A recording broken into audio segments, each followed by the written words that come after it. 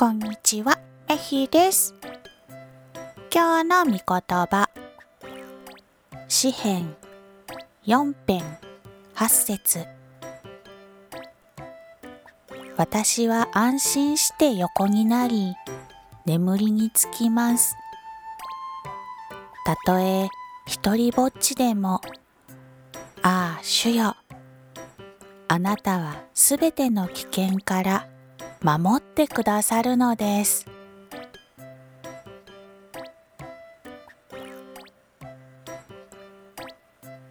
今日もイエス様を信じて過ごす一日となりますように。